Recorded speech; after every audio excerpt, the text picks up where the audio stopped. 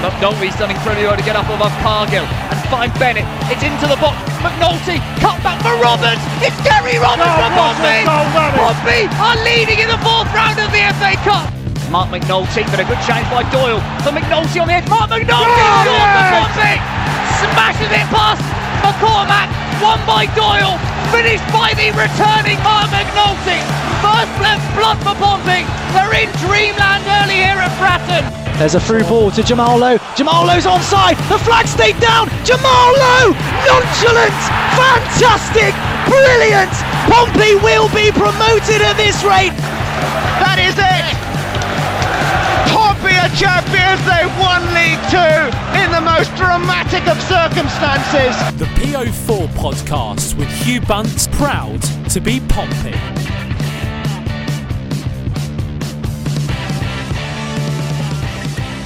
Hi Pompey fans and welcome to episode 174 of the PO Forecast, aka Sick Note FC. I am not Hugh Bunce, but I've stepped into hosting duties tonight due to Hugh being slightly under the weather. I'm also slightly under the weather and Fred is just perpetually ill. So as you may have guessed, joining on the podcast this week, as usual, is Freddie Webb. Fred, how are you doing, my friend? I am not so bad. Very, very happy. This illness is going down.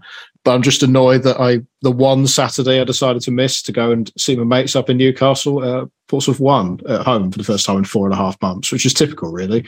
I should sell my season ticket to Pompey in the community and just not go to the ground ever again. Your words, Fred. What we need to do. Yeah. Your words, my friend. Nice to have you here. And making a debut on the PO Forecast, we will find out whether it is a Jamal Lowe debut tearing it up or a Stephen Henderson debut tearing a hammy. Jack Hancock. Jack, welcome to the pod. Nice thank you. We'll go somewhere in the middle. I mean, I do feel a bit like an academy player who's been called up playing the second round of the Carabao Cup. That's kind of the level I'm at. Honestly, the speed we're going down with illness, you'll be hosting next week. So. Yeah.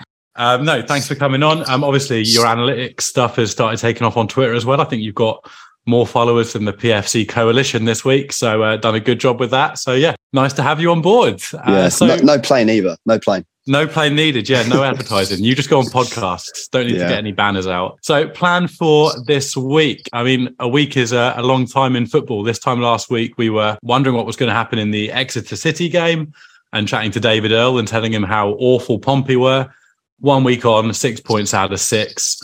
Things are looking a little bit more rose-tinted. So today we will touch on the Exeter City game, crack on through the Pompey Fleetwood game, which is a little bit more fresh in the memory, and then talk through Peterborough away this weekend, which will be quite a stiff challenge, and just talk through anything Pompey, all things Pompey. So to kick it off, Exeter, fairly emotionally charged day. There's a bit going on for a standard Saturday at Fratton. Got a new boss on the touchline.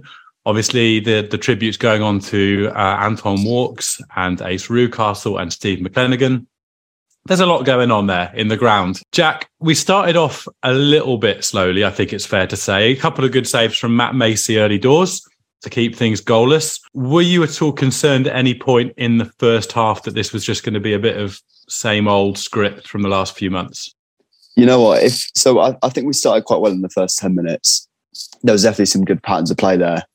And then we sort of reverted to type a bit, and it looked a bit more like Batty ball and late Cowley ball. But kind of playing within ourselves, quite deep, but almost afraid to take the risks. But if it wasn't for those 10 minutes, I'd be more concerned. But going into half time, I felt quietly confident. So there were signs that we looked better. But also, it's completely unrelated. I want to say the Exeter fans, what a credit to their club. Just astonishing, just in terms of support, noise, their respect to the tributes. I think that was great from them. Yeah, spot on. I actually was going to mention that before, not the tribute specifically, but how I've gone from not really knowing anything about Exeter City to actively wanting them to do well in the rest of the season, purely from our conversation last week, just because I had such a good time chatting to David Earl as our preview. I thought he was bloody hilarious. And then on the day, as you say, loud fans, respected the tributes, etc. I'm genuinely going to be wanting them to do quite well for the rest of the season. So yeah, fair play to Exeter City. Spot on. Fred, Matt Macey. Some of the stuff I saw on Twitter after his signing wasn't what you'd call overwhelmingly positive. I think One comment was that it looks like he takes a tab of LSD before every game, immediately before kickoff. Had a really good game, especially first half. Obviously kept another clean sheet against Fleetwood we'll come on to. What were your expectations from your research about Matt Macey and how did he meet them? From just the brief look that I did on Matt Macey, I didn't go in depth on him, to be honest with you. I thought, to be honest, at very best, he would be just a solid League One goalkeeper who would step in for the next 6 months. Wouldn't be amazing, but I didn't think he would be as bad as all the howler blooper videos that are going around Twitter. I thought he'd be solid enough. And what a debut he had. He made a couple of excellent saves. One of them, when Sam Nombe was on the left-hand side, cutting on his right foot, curling shot, could have easily gone in the right-hand corner, but he had a strong hand. Then there was the one-touch play between Brown and Nombe outside the penalty area. Ball fell to Josh Key, and again, it was a similar save, diving to his left. There was a counter-attack, I think it was in the second half, where it was basically 4-on-1 of Exeter City players. Brown dribbling into the penalty area, but Matt Macey straight off his line, closed the angle down properly, made himself big, and made what would have been a clear-cut chance pretty much nothing. So, yeah, I couldn't be happier with the debut that he had. I didn't really look at his distribution as much. I think we'll have to see how that goes long-term. But, yeah, in terms of pure shot-stopping, command of his area, did excellently well in this game and arguably a man of the match performance, really. Yeah, distribution-wise, looked pretty keen to get it quickly out of hand if he was sort of playing it short, but also got an absolute thunder bastard of a kick on him as well. He's a big lad, isn't he? So, yeah, hopefully a bit of good variation there in the distribution. Yeah, I think it was the second save he made. Yeah, we had, it was White who was highlighted last week in our preview, who's their player on loan from Newcastle, who looked pretty decent. Really satisfying sort of for me to have Brown and White teaming up together. Like when we had Marcus Bean and Matt Fish, just thematically, it's very satisfying. We really need to remind us of Marcus Bean and Matt Fish. I think, doesn't Marcus Bean sort of do bits on the Guardian Football Weekly occasionally now? He's a guest presenter on there, or a guest on there as well. It's the first time I've heard his name in about 4 years. As someone who's hungry a lot of the time, it was very satisfying when those two signed. But I guess let's go to the goal. Jack, I'll come to you as the man who's obviously got the best volley technique out of the three of us here. Oh, yeah, of course, yeah. Of course, yeah. Talk us through Marlon Pack's finish there. Well, you know, it was really built from that wide triangle out on the left. And you had Morel, I thought was exceptional, by the way, in that really quite advanced 8 role. He played that switch really quickly, and I was baffled Swanson managed to keep that in and then put in a quite dangerous ball for, you know, the circumstances. Obviously, yeah, doubled up on their defender, came to the edge of the box, and I don't even think it's worth analysing the strike because it was just unbelievable strike. David Norris-esque. Sure. Yeah. I mean, how tempting is it in that position just to take a swing at it and then get the quasi chance that are inevitable when it flies into sort of row JJ a bit further along from where our season tickets are. Yeah, the technique to sort of keep it down and the composure. He doesn't really do boring goals, does he? But I think, Jack, what you said there is something that I wanted to pick up on as well, is the ball in from Swanson, because the ball out wide from Morel isn't exactly where Swanson is really expecting or wanting. I don't think it's slightly overhit. And yeah, the first time ball into the box on a bit of an awkward angle, I don't think it's really got the credit it deserved, because the finish has kind of just taken all of the glitz quite rightly because it's a hell of a hit. But the quality of ball in from Swanson, he's been generally really consistent this season. And obviously the Spurs game is the standout because really was him and Morel were probably the best players on the park for us in that game. But yeah, putting in another good performance, playing on the right, looks dangerous going forward with balls into the box, Fred, and solid enough defensively. You mentioned that one-on-one chance earlier that Macey came out and smothered. Swanson was the player tracking back then that put a bit of pressure on Brown to stop it being quite as comfortable a finish, and he made him take that heavy touch. Have you been pretty impressed with Swanson since the Spurs game when he really stepped it up? Absolutely, yeah. Arguably one of the signings of the season, looking back at it. Where it was a big miss when Rafferty got that injury. We all thought, oh God, here we go, we're having to throw in Zach Swanson. But for a player we bought for a nominal fee, who many people didn't have a lot of expectation for, he settled in really nicely. It's taken the spot away from Rafferty. When Rafferty comes back from injury, he's going to have to take Swanson's spot back again. And for that sort of player, it fits the transfer philosophy that the board have kept on saying they want to do for ages. A young player with potential who's pretty much ready to step in now or slightly under it. Right. And I think what I like is he's good at both sides of the pitch. Fairly reliable defensively, tracks back really well, but can also, given time, link with a winger, skin a fullback, put in a reasonable cross.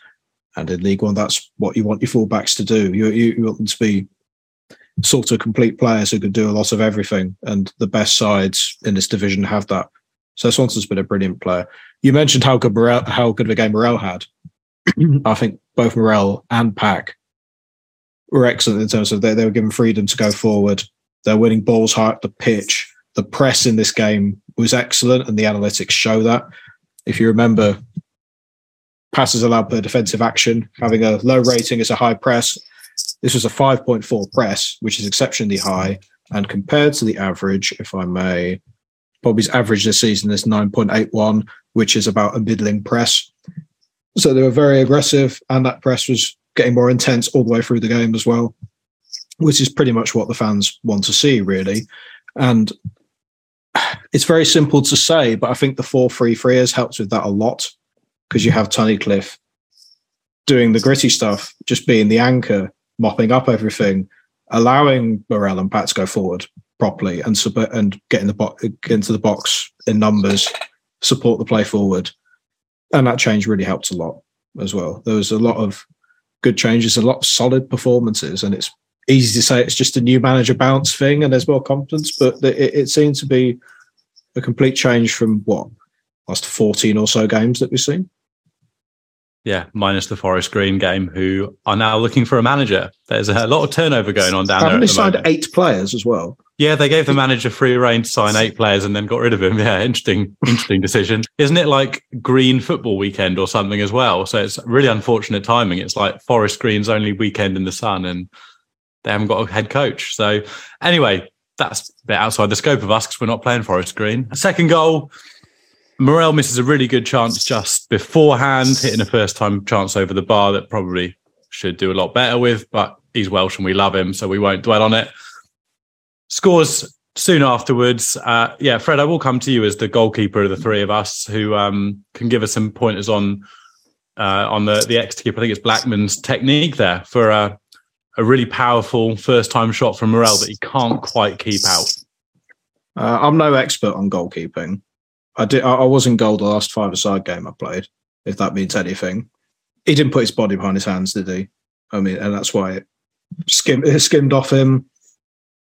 Pretty much a howler, to be honest with you. Morel doesn't have, with the amount of power he gets behind the shot, he doesn't have much right to score there, but we take those, don't we?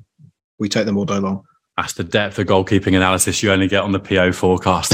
That's absolute techers. Yeah, he doesn't get behind it, does he? It's pretty much a horror show. But anyway, we take it. 3 points. It's what we needed after, one league win in 15 or something disgusting like that. More than that. I think it was like 17. Was it? That's vile. Yeah. Point was 15. Just stop thinking of that. Yeah, right. Yeah, it's like Wimbledon last year. Yeah. You just sort of half glance at the results like, oh, they lost again. But it's a bit different when it's your own club.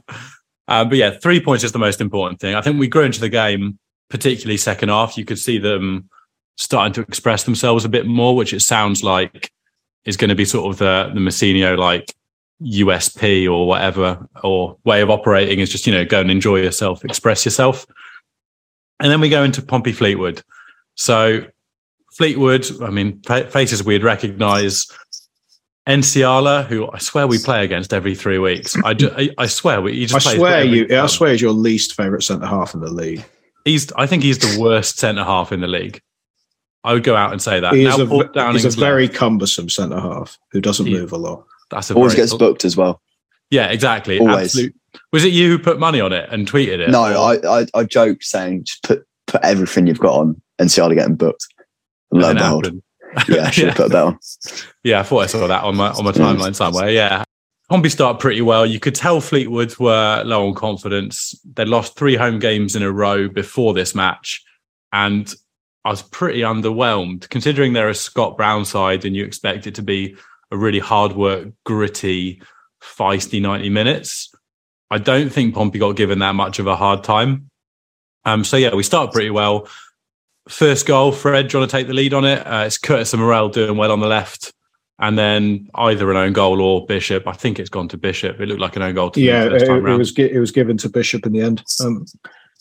Very good play by Curtis, actually. Even though he slipped when he was on the ball, he was still somehow managed to retain the ball, plus 2 players, which I thought was mad. Morel given license to go forward, hence the tactical switch last time. Puts in a beautiful cross with the outside of his foot when he gets onto it. It was an excellent cross. And then Bishop doing what he's paid for, right in between, pretty much in between the centre halves on the 6-yard box line. Lovely finish into the corner. The XG graph liked it. Yeah, all good. All good. 1-0 up, lovely. The XG graph liked it. What's that even mean, Fred? That's nonsensical. It was just a decent XG chance. I'm with Fred on this one. Oh, no, I forgot we've brought in another absolute. Yeah. That's right. Go on, Jack. Support Fred. Go on, tell me about XG for the game. I'm with Fred. I trust Fred. He's a man, whose opinion I respect more than you. Let's be honest. Jesus. Let's be honest. We've really hit the dregs of the subs bench, haven't we?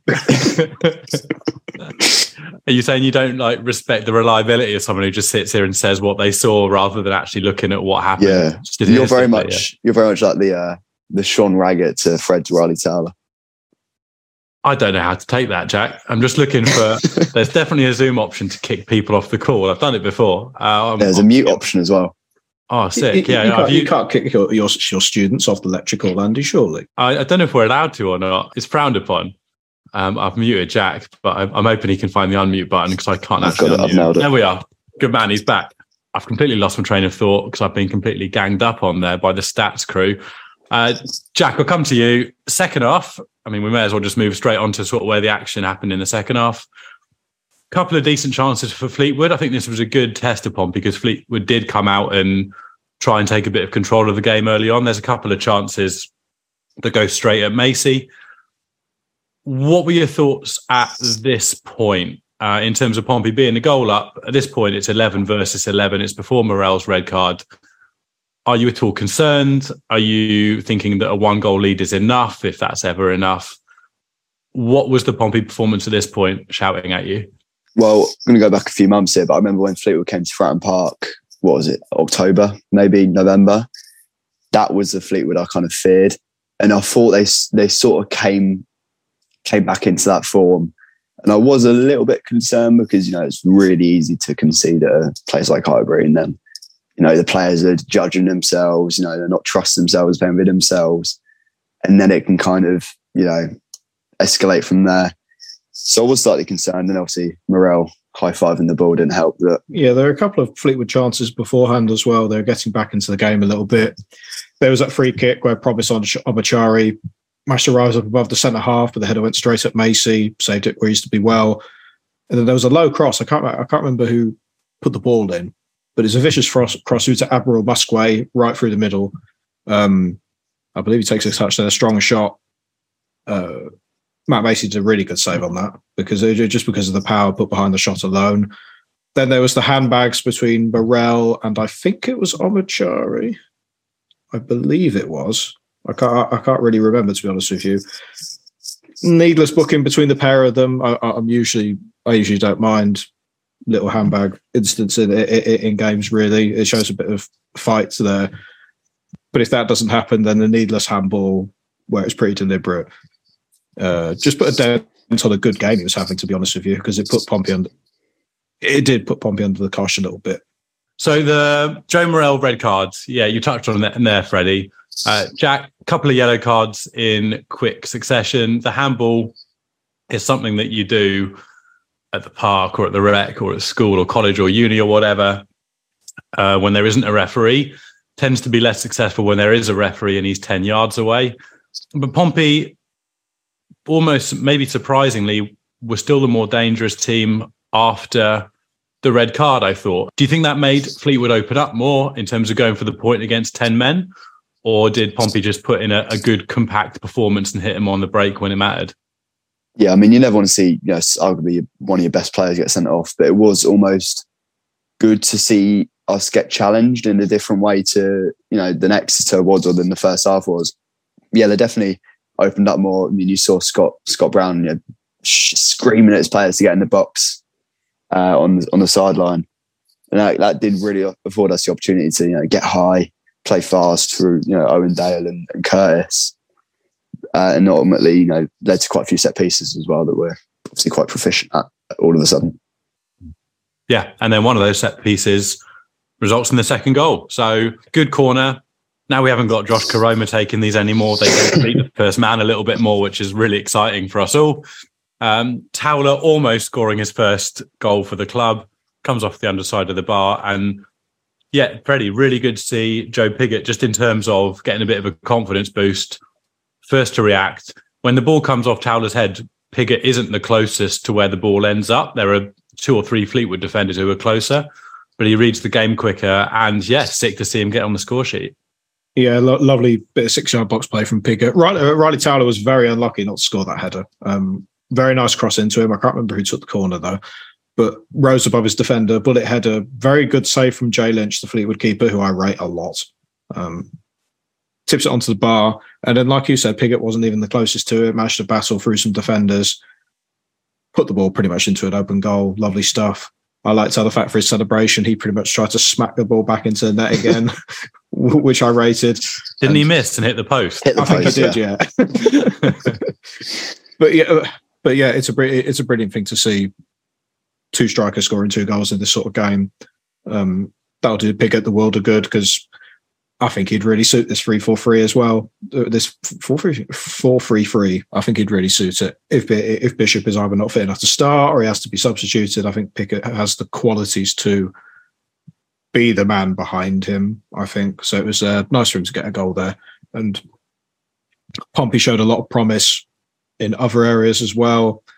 Their progressive passing accuracy was high at nearly 74%. Their crossing accuracy was really good at 55.5% from 9 crosses. So they're not just flinging the ball into the box for the sake of it, which I think was the case when the last few games under Danny Cowley, where especially when Hume started getting a few games, they were quite methodical about it, but they weren't dilly-dallying on the ball. Their attacks were purposeful. And that's probably the biggest difference out of those 2 games. Whenever Pompey went forward, it was purposeful attacking and they actually knew what they wanted to do, which was a big, big change for me. And all smiles, 6 points. Slightly surprised, to be honest with you, but I'd take that all day long. 6 points from 2 arguably difficult games. I think if you're unhappy with 6 points from 2 games, then you're setting your expectations a little bit high there, Fred. I don't know what would make you happy. Also, the phrase dilly-dally is definitely underused on Portsmouth podcasts. I think we need to incorporate that more. Yeah. Actually. You mentioned the high press earlier, Fred, as well for Pompey. Almost created a goal. I think it was before our second goal. I want to say Bishop closing down the keeper. And again, it was quite a choreographed high press that resulted in a bit of a Fleetwood nightmare in defence. Again, in terms of energy levels, being able to do that fairly deep into the second half of your second game in 4 days, pretty promising in terms of fitness levels. And 6 points from 6. 10th in the table, games in hand. Lads, is it back on? We don't. In the front 3, we definitely got the players to press properly. I think with Curtis and Dale, you definitely got wingers who, when they're given license to simplify their games and just be as aggressive as possible. I like that. And Bishop's always been a workhorse for centre forward who always closes down every opportunity, always moving, getting in the right places. And the pressing stats show that. I think it was an average of 8.68 PPDA in this game, which is pretty much a rough average high press. And that was rising when Pompey scored their first goal. So that was another sign of positivity. And we'll see where we go. But we haven't done this in a while on the pod. We need to play Guess the XG again because we've got 3 people on. And he winced horribly when I mentioned that. And he's thinking I'm a dickhead for not putting it in the running order as well. I was just thinking how much I've enjoyed it not being a part of the last few weeks, Fred, to be honest. Which game are we going for, Fred? Fleetwood, or are we going? We're going for Fleetwood. We're going for Fleetwood because that's closest in my memory. We are going for Joe Pigott's goal. What is the expected goals or quality of chance for Joe Pigott's finish, which sealed a famous 2-0 win? Famous 2-0 win. Is this from the moment the ball leaves his boot, or the moment the ball? So 2 yards out, centre of goal. Okay, Jack, I'll let you go. It's going to look like I'm doing it to be polite, but really I'm just going to slightly overcut or undercut you. See, I was going to go the other way around. I was going to say, Andy, you go first. Set the bar. Nah. Age before beauty. Yeah, of course. I'm going to go 0.66. Chuck on too high there. Isn't that like the devil's number, 6'6"? Or is that 6'6"? Yeah. I don't think that's too high. I think that's if a penalty. What's a penalty, Fred? 0.75 or 0.8? 0.76 is a penalty. Right. I think it's 2 yards out, for goodness sake, and the keeper's like not up. It's got to be around there. I'll go 0.76. I would go 0.67 just to piss you off, Jack. I won't be that guy. It'll be 0.65. Sorry, what's that? If you go 0.67, it would definitely be 0.65. Yeah, and then I will kick you off the call. I will go. So what, Fred? I'll go 0.73, mate. Well, Mandy really doesn't like this game. Andy is getting really good at it, to be honest with you. Not bang on, but closest. Y-Scout have given Pigott Scholars 0.83 expected goals. Wow, so very high considering where it is. Not bad for the Sean Raggett of the podcast, hey, Hancock? That's a compliment. We'll come to that in a minute, actually, because I'm going to ask your thoughts on Riley Towler and Sean Raggett next up. So we'll find out how much of a compliment it was. But Fred, that's great. I love Guess the XG. Fantastic. I'm sure you do. I'll buy you a customized baseball cap, which will have the Guess the XG logo on it. What a random offer. I will happily accept that next time we're at the brewery. Thank you, bud. Happily. I look awful in snapbacks, so I look forward to trying it on. So, centre-back position, Riley Towler's come in and done, as far as I'm concerned, a very solid job so far. Jack, having previously compared myself to Sean Raggett and Freddie to Riley Towler, without using the word doors in your answer, because I know what you're like, would you... wheels.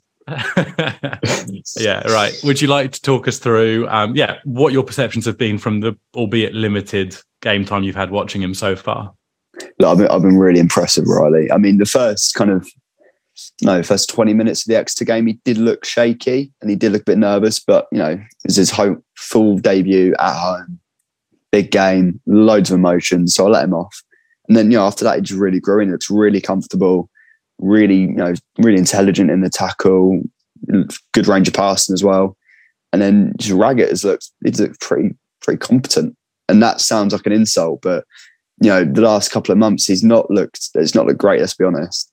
So I think, maybe John Messino's simplified the game a bit more and that works for Raggett. But yeah, as a pair, I think they work really well. Yeah. Raggett always goes through those periods of playing really well, seemingly blocking and heading everything away, to periods where he's just making mistakes constantly. And then he turns up in your own 6-yard box playing everyone onside by 4 yards and you wonder what happened. Well, yeah, I think we know what Sean Raggett is at this point. He's a fairly solid League One centre-half. And when he's on form, he's an asset to have either in the middle of a three. I think he's more comfortable in the back four, to be honest, that supports him. But when he's off form, he's really off form. And it just... I think debating on whether you move him on in the summer, I think you need to look at what other defensive options you have first before we go into that. But we'll see if he gets into John Messino's good books the rest of the season. Yeah, I think because of the style of football he plays, it's very, very obvious when he's off or when he makes a mistake because it's so aesthetically ungraceful. I mean, when it's working, it's not aesthetically pleasing, but it's really effective. When it doesn't work and it's aesthetically messy and also costs you, it just stands out like a sore thumb, doesn't it? But yeah, as you said, I mean, with Clark Robertson out for the foreseeable by the sounds of it, we're going to need both him and Towler to continue in a decent reign of form. The other player I wanted to highlight from that last game was Ronan Curtis. I thought probably his best game in a Pompey shirt for a decent amount of time. Jack, what did you think about his performance in this game? Yeah, I thought it was electric, to be honest. It was really aggressive in the press, like Fred said. He looked really bright in his touches as well. I mean, he had a few dodgy ones, but he's not really played much recently. I thought he looked back to his best, to be honest. I mean, it's a shame he got the ankle injury. Hopefully that's not too bad because Jacobs is also injured. then the other options behind him are fairly limited, let's be honest. Yeah, he looked quite heavily iced, didn't he, at the end of the game, which is a bit of a worry, but I guess we'll see. I mean, I've learned not to second guess who isn't going to be fit for Pompey on a Saturday. What was the other thing I wanted to mention? Oh yeah, Thompson. Is it possible for a player to get a yellow card suspension without actually starting any games? I think we're going to find out in the next couple of months. Freddie, tactical foul, crunching tackle. How much are you enjoying seeing Thompson get back stuck in again after his injury? I've missed it. I've missed it from the moment he put in that tackle against Spurs. Immediately gets a booking about 2 minutes on the pitch. And I thought, yeah, that's my defensive midfielder. That's what I've missed for ages. And I think he'll really suit this system. I think he'll suit the system really well with his solid ability to pass, his ability to cover the game. I think if he's the anchor in that midfield three next to Morel or Pack or Lowry or Pack, for example, that sets up long-term for a pretty solid midfield core, doesn't it? Sincerely hope so. Sweet. 10th in the table. Couple of games in hand on some of the teams above us. Let's look forward to Peterborough away. So a few familiar faces we'll be seeing on Saturday. So Dan Butler likely to feature, Nathan Thompson likely to feature, a certain Ben Thompson. It's going to be a different challenge, I think, from the last couple of games. Posh went through a really, really bad run of form that resulted in Grant McCann getting sacked. They've continued the Peterborough merry-go-round by re-signing Darren Ferguson as their manager and are experiencing a bit of a new manager bounce with a 2-0 win against a pretty good Port Vale side, you have to say, these days, 9 days ago. And a very different challenge, Fred. What are you expecting from the game this weekend? I feel like it'd be quite end-to-end because it's now two sides that look to be aggressive and on the front foot. They like to press high and then be aggressive when they're ever on the ball and putting in some really good through balls. Peterborough have some very good players on their side. I think we know that already. Johnson, Clark, Harris with 13 goals in the league, obviously a threat. And then you've got a cultured centre half who I really like in Ronnie Edwards. Not the tallest, not the most physical, but very good positionally, and his ability to have a range of passing on him is a very nice luxury in this division by any manner of means. They've got other very good players as well, like Joe Ward with 7 assists. He's a very good creative outlet. Harrison Burrows, Kwame Poku in centre midfield, who I really like. I saw him at Colchester, I believe, when he was playing in League Two, because he came through their youth academy, and I really liked him then. He's getting more games this season. They have weapons in this side. One interesting thing, though, since they bought Darren Ferguson, this would be a good exercise. Would you have been more convinced with a Darren Ferguson appointment than a John Mousinho one? Looking back at Darren Ferguson's managerial history or merry-go-round, Peterborough have gone for something they know already and have tried several times, whereas Pompey have gone in a completely new direction completely. Which one would you have been more satisfied with, say, a week ago before these results? I think Ferguson's got a history of alienating a fan base. Mm. And I think his personality type with the Pompey fan base personality type, I think that has the risk of being Red Bull to a flag. I don't know, Jack, what do you think? Yeah, I was going to say the exact same. He's been really frosty in the media at times. And, he's not the most savoury character, let's say. And I remember doing a tweet when Cowley got sacked, kind of joking about ranking possible appointments. I put Darren Ferguson right at the bottom of possible appointments. But it just kind of works for him at Peterborough. I don't know why. Some managers just get drawn to certain clubs, I guess. But 4 times. Let's see if he works 4 times as well. It's like having sort of 2 ex-girlfriends and you can't quite decide which one you want to spend your life with. So you just... Yeah. So, you mentioned there Johnson Clark-Harris. Obviously, is a danger man for Peterborough, Fred. I think what jumps out is that whilst he is joint top goal scorer for the league, goal conversion is the lowest in the top 7. So he scored 13, but his goal conversion is only 22% of chances. And you compare that to Colby Bishop, who's converting 35% of his chances. And what that suggests is that Clark Harris is, having a load of chances created for him. They're making a load of goal scoring opportunities. So are, extremely dangerous going forward. And I mean, this has to be a team that's looking at the playoffs as a minimum realistically, surely, at the end of the season. They're sitting in 8th at the moment, having played the same number of games as Pompey. 8th at the moment, playing the same number of games as Pompey with 1 extra point. So this is a really good chance for Pompey to, again, leapfrog up the table a little bit. And if we win our games in hand, as we've been saying for 3 months, we could be there or thereabouts. Unfortunately, we didn't win any of our games in hand up to this point, but yeah, you never know. Fred, what is a good result for Pompey from this? Are you taking a point, or are you saying, no, look, new manager bounce or new head coach bounce, 3 points is a must? I'd be happy with a point against Peterborough, even though they have been hit and miss, just like Pompey have all season. They're a side with a lot of quality in it. And it might be a case of, if Pompey are on top, Peterborough got a good selection of players who can make something out of nothing, or can have one counter-attack that can make something out of nothing and suddenly it's 1-0. They just have that ability, it seems, to create chances. I've never been fully convinced by them defensively for a long time, even though I mentioned a centre-half as a key player. But going forward, they've just got so many options, haven't they? They're just one of those sides. And Pompey need to be defensively at their best to be able to get a result against them, really, and to be able to take their chances when they get them. Cool. In which case, we'll go score predictions, lads. Jack, to you first. Predictions, goal scorers. 1-0, and Dale to finally score. Fred? I'm going to go a bit more positive, actually. I'm going to go with a 2-1 Portsmouth win. Obviously, if he plays, Ben Thompson scoring for Peterborough, because, sod's law, wouldn't it? And then a brace from Colby Bishop, because we're actually giving him chances now. And I think he'll kick on from there, because with that very good goal conversion percentage that Andy mentioned.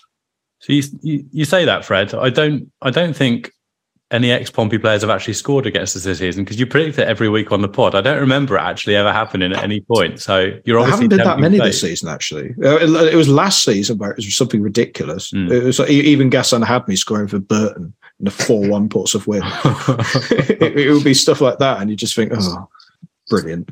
But Chaplin obviously scored that Griffiths. Yeah, true. Oh, yes, of course he did, yeah. Harry, yeah. Yeah, true. Okay, yeah, 1. I'll allow 1. AOB, Fred, in the loosest possible terms, protest. I've heard there was a plane. What do we think, Fred? Was it the right time? Was it the right place? I've been thinking about this a fair bit, actually, because my initial reaction was it was the wrong place, wrong time, especially with the free tributes that were going on in the game. That was the main thing for me, for Walks, McClenaghan and Rewcastle. If they had to do a protest on that day, bearing in mind those things, even though it seems stupid, the plane was probably the least obtrusive way of doing it. Would you rather there was a group of 200 Pompey fans in a corner of a stand with flags? Or would you rather a plane going over the pitch where really it was showing their message and they're not really interrupting either the fans' chants or the game in any way? Thinking about it, even though it seems stupid to say, for the process itself, some of their points were, they're fairly valid. They just wanted Pompey to communicate the promises that the board have made 6 years ago or so. They wanted more info on the plans to increase capacity at Fratton Park and what they think the final capacity will be, which they haven't mentioned. They want the board to show the plan to make the academy a fundamental success at the club, which it seems like the academy has been an afterthought for a long time, even though some people who I've spoken to think it's getting a bit better now. And also the club's plans to get promotion with a sustainable budget, which is probably the biggest one. And then having a sustainable budget in the Championship to get to the Premier League.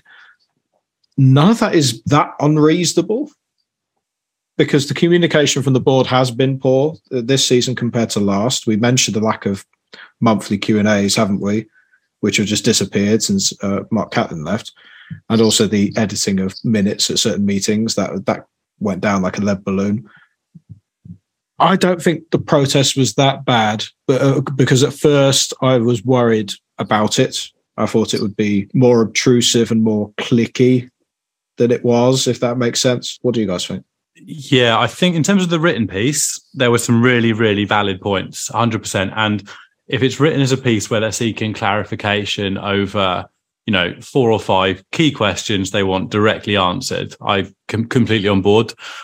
I think the way that the written piece was bookended with some quite abrasive, antagonistic, no idea, no plan, whatever it is, I think you kind of undermine the rational, valid part of it by being so abrasive with the first thing you say and being so abrasive with the last thing you say. And I agree with you in terms of the plane being certainly a preferred option for me, rather than, people being on the pitch, for example, on a day where there were that many tributes with a new head coach. It would have been entirely inappropriate and grossly inappropriate, and I think would have had a really negative reaction. So it's certainly the least offensive of the options they could have gone for.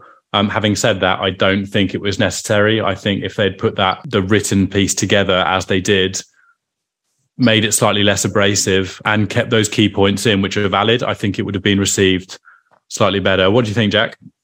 Yeah, I kind of agree with both of you guys. It almost felt like there was two halves of that. Was it PFCC? Half of them wanted this big event, the plane. Another half were quite rational, I thought. I actually agreed with quite a few of their points in the document. And yeah, it just kind of left a sour taste in my mouth, because I thought, I was actually quite with you guys with the document and the writing they put out, and then the plane is like, come on guys, you're better than this. But ultimately, I've engaged with them on Twitter a little bit. It got more eyes on the protest, and ultimately that's what they want. So, I'd say it probably worked in their eyes, but yeah, I don't know. It's tough. It's not black and white. Yeah, I think they would strengthen it if there were names on it. I think in academia, where I work, for example, if you write a paper on something or a position statement, it gets signed by whatever number of academics are on board, and whoever signs it and the number of people give it that weight. Whereas I'm not saying this is just 3 people in a dark room. It's not. It's obviously larger than that, but we have no idea if it's 10 people, 20 people, 100 people, whether they're former board members, whether they're, just some, whether it's Pompey in Canberra sitting over there with his Aussie contingent, getting a bit aggy from 10,000 miles away. Shout out Pompey in Canberra, or like our North Wales Pompey club, or it could be anyone. And I think that kind of takes away from the impact they could have. But yeah, I think it was worth mentioning, Fred. I agree. I know you said you wanted to mention it before the pod. I think it's worth mentioning. Hopefully that's a fairly fair appraisal of it. And Fred, the other thing you said you wanted to mention just before we finished up was the Simon Jordan and Danny Cowley interview on TalkSport fairly recently. Do you want to give us a bit of a lowdown of that? Because neither Jack nor I listened directly to it. Yeah, it was an interview on Jim White's show on TalkSport. Jim White being the Sky Sports presenter. The only other small bits of news before I go into that is essentially it was reported that the current plans are, aside from Michael Morrison probably going to Cambridge United, Pompey don't want to sell any more players. So they're going to keep with what they have, but they're looking to add before the end of January. Positionally, John Mousinho's main target is a centre-half, and he's not looking for a centre-forward. I think that's, in summary, the only other line that I found. And then there are reports of Pompey being linked with Bailey Wright from Sunderland. I think it was first came out at an SB Nation fan website, one which have pretty good contacts. Andy Moon dismissed it. John Mousinho in the news said he knows about Bailey and thinks he's an excellent player, but he spent most of the past 2 days prepping for Tuesday rather than speaking to the head of recruitment and the recruitment team. So that's where we are on that. So with TalkSport, Jim White and Simon Jordan, first of all, they talked about Pompey's methods, particularly transfers. I found Simon Jordan, it was a bit old school with this, but I've directly quoted him, so I'll let you guys make up your own minds. He said of the club, they can't have it both ways. It's all well and good saying you want a sustainable football club. We all want that. Everybody wants to be an owner who doesn't have to keep putting his hand in his pocket. But to get to a point where you're sustainable, you have to invest, and you simply cannot suggest young players as a solution.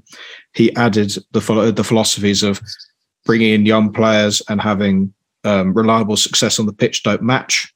And he effectively said that more investment in the playing squad is needed. In my opinion, there's a caveat there with young players. You have to sign the right young players. You have to sign young players with either first team experience or with a pedigree that can step into League One as either a backup to a position or a starter. And that requires a good scouting network and a good recruitment network, which arguably Pompey haven't had for a few years. That Simon Jordan quote for me doesn't take into account that. It's quite old school, going down the route of, Alan Hansen's, you can't win anything with kids. So he's basically inferring that without signing high reputation players at this level, Pompey are going to get promoted. I think that's the message that I'm getting from that quote anyway. I'm not sure what you guys think. I don't want to slate TalkSport too much here, but they are a company that has a reputation for looking for clicks and looking for those views and trying to antagonise people. And I actually quite respected Simon Jordan, so I'm not too biased in that. I think it is a bit old manny, it's a bit Fossley saying, he can't win anything with kids. He has a point to an extent, and that maybe the investment isn't quite there, and the calibre of player we're getting isn't quite good enough. Yeah, I think you've got to take it with a pinch of salt, really. Yeah, we won't go too hard on TalkSport. We'll leave them alone. we were on there last week. They approached us for... I love TalkSport. We want to keep those relationships going. So honestly, possibly the best radio station out there. Not at all controversial. And I'm, Jim White and Simon Jordan, very, very contemporary with their views. I completely agree, actually, with both of you. I think sometimes you feel like there's almost a sort of old man yells at cloud kind of vibe to it. And it's very easy to make the sort of critique externally to the club. And, I'm fairly certain that Simon Jordan isn't following the club to the same degree or in the same depth as, the three of us are, for example, or any real Pompey fans are on a day-to-day, week-to-week basis. So I think he's just, for me, throwing some pretty generic criticisms out there that he would do to any other club in the league in a similar position without really knowing the individual circumstances of the club and the feel of the fan base. That's just my view on it. But Danny Cowley has always came across as a thoroughly good bloke because he is a thoroughly good bloke, which, not surprising news that. Fred, anything else you wanted to bring to the table today, mate? Yeah, another bit of the TalkSport interview, and the only last point I'll say on the Simon Jordan thing is, comparatively compared to the other names and big clubs, if you want to use those terms, in the division, Pompey have spent less. So he's probably looked at that and then gone to that conclusion, which for a point where he can't possibly research every club in the Football League and the Premier League in depth for shows, because he has to jump, because radio shows, they jump around all the time. Fair enough. I don't entirely agree with him, but some more investment in the playing squad would be nice. Danny Cowley was also on that TalkSport show, which is why it got a lot of attention in the first place. He backed John Mousinho personally. He mentioned the club needed to communicate well with its fans for that appointment to be a success, effectively saying what the plan is under Mousinho, what they're looking for, what the transfer policy will be, what the tactical philosophy will be as well. Cowley said he finished his UEFA Pro license with Mousinho and described him as really intelligent, articulate, and he has all the attributes. But the remit there is that the club really wants to develop young players, recruit young players, and have success at the same time. So they want to have their cake and eat it. I mean, it's essentially, we want to. It's like I want to, ethically source all my food and buy fresh, but I also don't want to spend more than £4 on a meal. That's kind of like the analogy that jumps into my head. Yeah, I think Cowley's not going to come on there, even if he wasn't a nice bloke, even if he was a terrible bloke, he wasn't going to go on and say, actually, no, Mousinho's a dickhead. He's like, it's just not going to be the vibe if you ever want to be employable again. It was, I heard a couple of sort of clips of it. I didn't listen to the whole show, and I still find myself agreeing with him. And what I really found, I think, difficult about our wait to hire a new coach here, and you guys might disagree with me on this, is that I was trying to reset my brain a bit from the fact that we just had Danny and Nicky Cowley as sort of leading the club. And I was thinking, right, we're in this position, on a bad run of form, bad couple of months. How would I feel if we announced Danny and Nicky Cowley as our new first team coaches? And I was like, I'd quite like that. I think that'd be quite good. If I sort of forgot the fact that they'd just been coaching us, I might be in a minority with that. I don't know. Yeah, on that point, it's a shame it didn't work. Really, they were nice guys, had a tactical philosophy, but it just I think these two games, past two wins, have compounded the fact that it seems very unlikely there was going to be a turnaround long term. I think they might have scraped some results together and finished mid-table under the Cowleys, but I think the end point of that wasn't going to go anywhere, which was a shame. And even though I was slightly frustrated by the only thing that frustrated me about the recruitment process was the phrase where they said, we're going to sack Danny Cowley because we think this is the best option promotion. Then you take 2 weeks and then you bring in a head coach, which looks like a long-term move. I think that's the only thing that really frustrated me. At least just say it, even though that might have got some mire with the fans communication-wise. That's a lot better, isn't it? Rather than sending out mixed messages. But no, I'm going to stay reserved on the Mousinho appointment because it's only been 2 games. But I am really glad that it started positively and it hasn't just spiraled already. I think this club needed those wins, needed them really badly. For sure. Absolutely. Love the positivity to finish up on there, Fred. Freddie, always a pleasure, never a chore. We'll sum things up there. Thank you for coming back, Fred. Always lovely to chat to you. Yeah, always a pleasure. Thank you, Andy. And I'll be going to the Peterborough game on Saturday if my ticket actually turns up to my house. So, hopefully we'll see a much-needed Pompey win go for free on the spin. Beautiful. Jack, hope you've enjoyed your debut. Yeah, it's great, mate. Thank you. I was just about to give you a social media shout out so people know where to find you. I do follow you, but just typed in Jack Hancock, clicked on the first one, and it's a 6'4", 185-pound American footballer from Melbourne, Florida. That's me, yeah. And I can tell from looking at your facial structure and your shoulder width that you are definitely 125 pounds. Yeah, of course, mate. Yeah. But do you want to give people a shout to where they can find your analytics channel or your personal Twitter?